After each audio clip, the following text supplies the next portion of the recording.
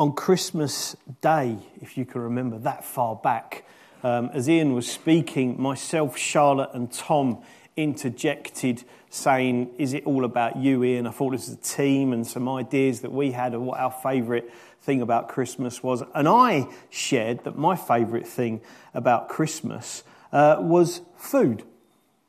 No surprise there. I can hear the brain thinking, of course. And I love the fact that at Christmas we sit down, we talk about food, what we're going to eat, what we like. Do we like sprouts? Don't we? Are we going to have cranberry sauce? Who likes Christmas pudding? Who doesn't? Who wants beef instead of turkey? We talk more about the food, I think, than actually we do of gifts and stuff like that, because it's really important. It's lovely that we can sit down with friends and family over a meal. You see, food is a common denominator. We all have to breathe air. We all have to breathe. We all have to drink water, yeah? And we all need food. In fact, the only reason we are here this morning is because of the common denominator, and that is Jesus Christ. We are all here because of Jesus. None of us, some of us, might not even actually hang out with people that are in this actual building this morning if it wasn't for Jesus. It just wouldn't naturally happen, okay? So food is really important, I believe, to sustaining us in life. Jesus seems to think it's a really important thing as well. And just as we read here, he eats with other people. It makes us stop. The food should make us stop. It should stop us in our tracks so that we can take some time out to chat with people. I mean, too many of us are probably eating on the go, getting indigestion, and actually not stopping in our day. We need to stop. You see, Jesus' first miracle was at a wedding. There's food there, isn't there? There was a feast. He turned water into wine. It was a celebration. We read as well in Scripture that Jesus went to Zacchaeus' home for a meal, another tax collector. It says that he fed 5,000 men plus women and children. It says what we just read there in Mark, that he ate with tax collectors and sinners.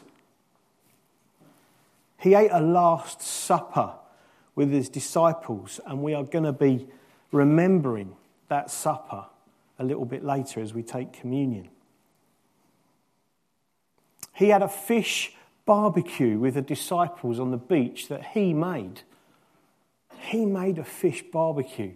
Made me not like fish on a barbecue, but it's great, wrapped up in a bit of foil, a bit of lemon. Sorry, I'm getting carried away now. I like food. And he refers to the great wedding feast in Revelation at the end of time, when the bridegroom and the bride come together and they have a massive banquet, a feast to celebrate that we have come together for eternity. So the question is, for me, as I was pondering on this, as we were kind of going through it with some of the young people, is who did Jesus eat with? We know he ate with his disciples, Last Supper, and we saw the fish, and they would have eaten together as they discussed things. He would have eaten with his family as he was growing up, and people within the community. But according to Scripture, he ate with sinners the most. Out of all of the people that he ate with sinners the most. So the question I'm pondering on this morning, and I ask this question of myself as well, who are you eating with? And are the people you're eating with giving you a reputation? You see, Jesus got a reputation with the people that he ate with. In Matthew 11 and Luke 7, he's actually referred to as a drunkard and a glutton. Not because he got drunk and he ate 2 bargain buckets to himself, but because of the people that he was hanging out with, because of the people there. They drank too much. They ate way too much. See, he ate with tax collectors Some people said accountants in that little sketch. Very interesting. Vegans thrown in there as well. Very controversial, I might add. He ate with these tax collectors. A lot of them were Jews. And a lot of the people despised them because what they were doing is they were collecting the money on behalf of the Romans, not giving all of the money to the Romans. So we're taking a little bit for themselves. So when we have Zacchaeus, it was quite well known. Some scholars have thought actually the food that Jesus ate at Zacchaeus' house was probably paid for by illicit means. Did Jesus bother? Did he say, no, I'm not going to eat this food because it's illegal. You've taken it from these people. No, he sat down and he ate. Today's equivalent, I was kind of thinking, who would be today's equivalent of tax collectors? And I thought probably traffic wardens. Probably traffic wardens. Probably those companies that take money for parking just 1 minute over. You see, it's so annoying. And even yesterday, Kent Council, some traffic wardens apparently were going round and putting tickets on cars that were abandoned because of the snow. Oh, exactly. Oh. Jesus ate with traffic wardens. And he would eat with traffic wardens. This is the thing. We take in a deep breath, don't we? Go, that is terrible. That is all. How could people be so insensitive? And that traffic warden, I think, a few months back, who put a ticket on an ambulance as well, and it was just like the outpouring of rage against. I'm thinking, I think tax collectors and traffic wardens could be in the same kind of bracket here. You see, Jesus ate with sinners, prostitutes and pimps, drunks, social outcasts, criminals, people who didn't go to synagogue or church. He ate with them. So the question is, who are you eating with? When the disciples are questioned by the Pharisees here in Mark 2, they say, why does he eat with tax collectors and sinners? Notice here they're not asking Jesus, but they're asking the disciples. So they're kind of undermining Jesus' authority a little bit, trying to get the disciples to try and trick them a little bit, because they're the ones who don't fully understand stuff yet. But it says that Jesus hears this. And in verse 17, Jesus said to them, it is not the healthy who need a doctor, but the sick. I have not come to call the righteous, but sinners. So if Jesus came for the sinners, not the righteous, who should we be eating with? It's a real challenge for us. It's a challenge for me. When I read this and when I study this kind of stuff, I'm always looking at myself first and thinking, what are you saying here, God? See, it's really easy to eat with friends, isn't it? Really easy to eat with friends. Jesus ate with his disciples. It's okay. It's fine. But it's really hard to eat with those people that we would call sinners or unhealthy. I know some of you might be asking, actually, aren't we sinners? Well, we've been doing the Freedom in Christ course with the young people on a Sunday morning. And it's been really eye-opening. We've done it before. But in Scripture it says if you've accepted who Christ is, if you're saved, you're no longer a sinner, but you're a saint. And it's been a real challenge. I know it's a challenge for us as human beings, because we kind of sometimes think, well, I still do that and I still do that. But because of the cross, because of us accepting who Jesus is, because of us having our sins forgiven, Jesus no longer looks at us as sinners, but as saints who sometimes sin. It's something that I'm trying to get in my head a lot more. You see, we are the healthy. We are healthy. Christ died. We have been saved. We have accepted that. So we are the healthy. Would Jesus be at our bring and share lunch later? Would he?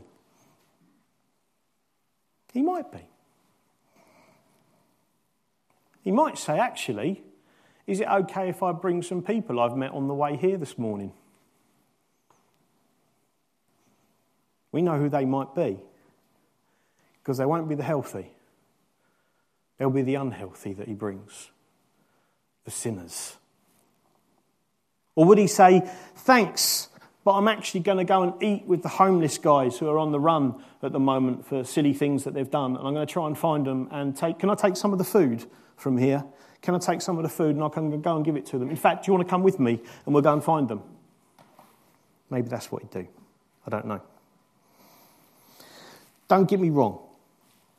I think it's great that we can eat together as a church family. I really do. And in our discipleship groups and family groups and everything else like it, it's really important for fellowship, for nurture, for prayer, for growth. But if that's all we're doing, it's an imbalance. If that's all we're doing, I believe it's an imbalance. I believe we need to be out there mixing it with the community. Now, I hear the plea of careful not to the world infiltrate your life. I had it growing up from certain youth leaders and parents and stuff like that saying, you've got to be careful who you hang out with because it'll rub off on you. And admittedly, some of it did. But I'm still here. I'm still fighting the good fight. So who are we mixing with? You see, how else are people going to hear about Jesus? How else are people going to get well if they're unhealthy? It's down to us. You know, I've shared it on Sunday night that some of us from different churches are going to the local football club, Billericay Town Football Club, as football pastors. Just an idea, a thought that might be good because the owner seemed to be quite sympathetic towards Christianity. So we started going down there and recently praying around the ground when we got there. And we're just finding all of a sudden people are just asking us questions or sharing with us situations that are going on in their lives. I know we got stuff that's going on in church and in people's lives, and it's hard. I'll tell you now, it's a lot harder out there. Some of the things that people are going through, I don't know how they're coping without Christ and without a church family. You know, I know when I'm going through stuff, I can rely on you guys to be praying for us as leaders, as a family and stuff like that. I know that. We're finding these guys are hurting. They're in pain. You know, and most of them are dealing with it in ways that we'd be like, oh, that's a sinful way of doing it. But that's how they're dealing with it. With alcohol, with drugs, with relationships breaking down. That's a place where the unhealthy are, where the broken and the needy are.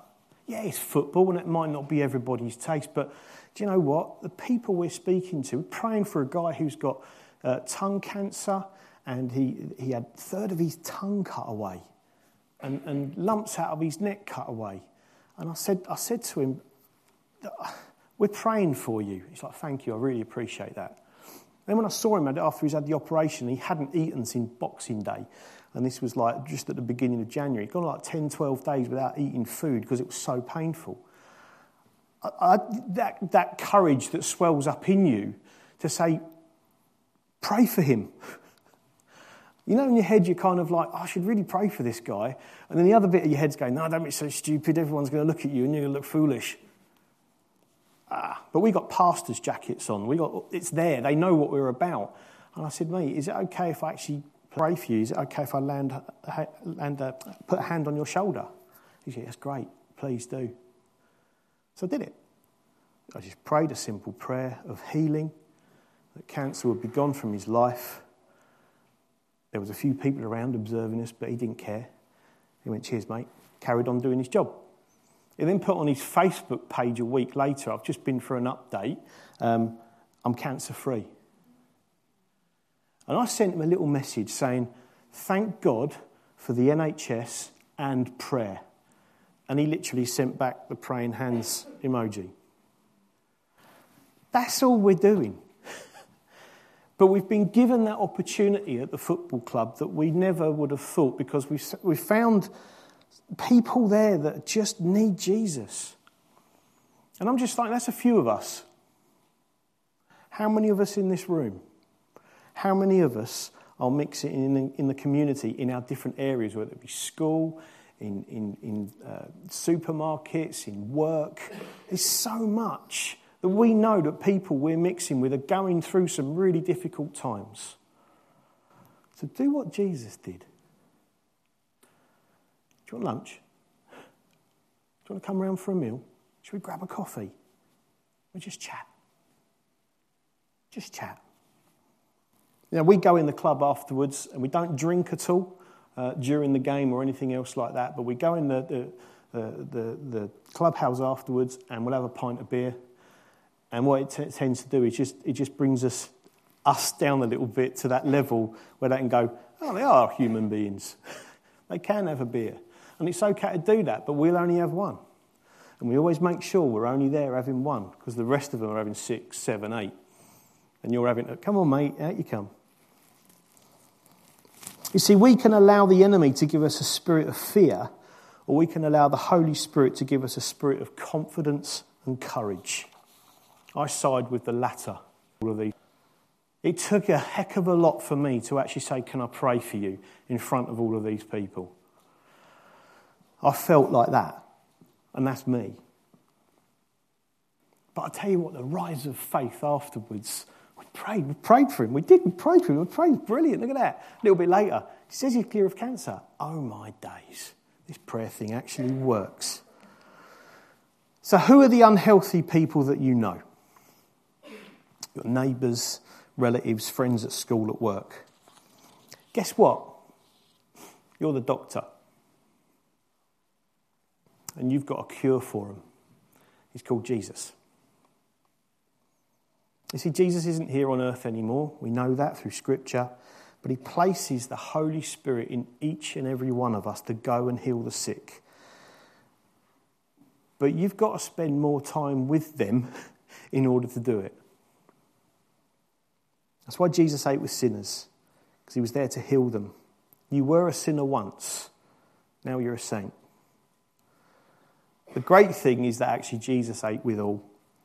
We actually read in Luke 7 that Jesus ate at the home of the Pharisee, where the woman anointed Jesus' feet with perfume. And also in Luke 14, where again Jesus is questioned, but he challenges the guests as they had picked places of honour. See, the Pharisees were sick too, and they needed Jesus. If you've got your Bible open and you can turn quickly to Mark 14,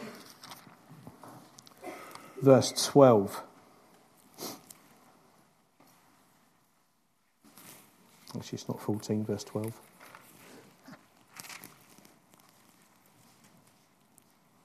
That's my notes for communion, sorry.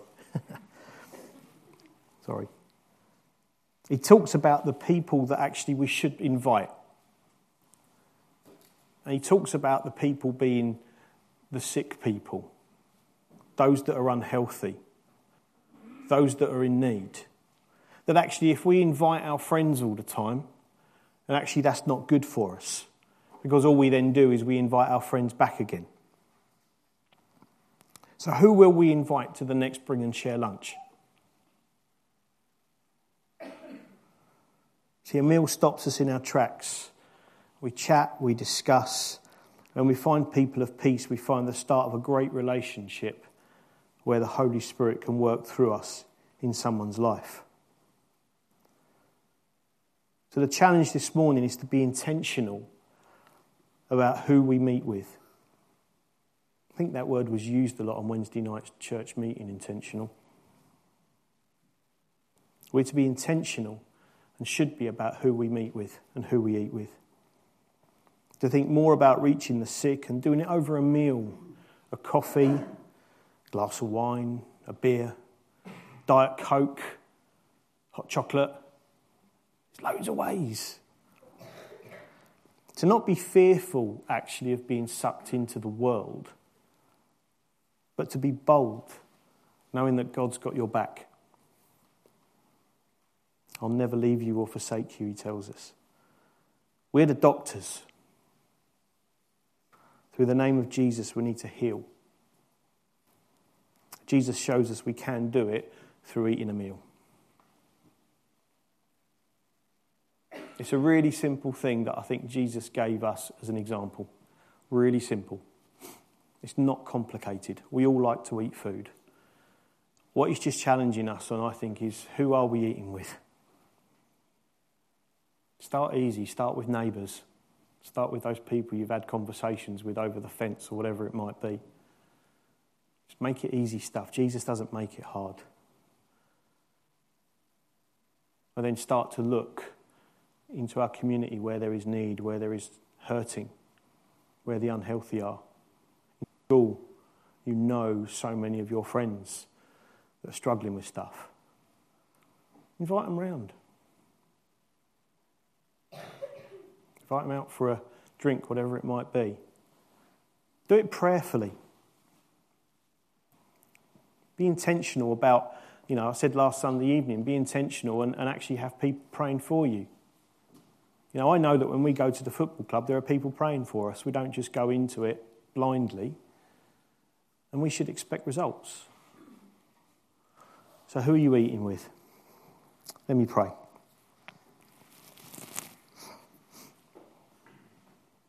Father, we thank you for the example that Jesus sets us throughout the Gospels.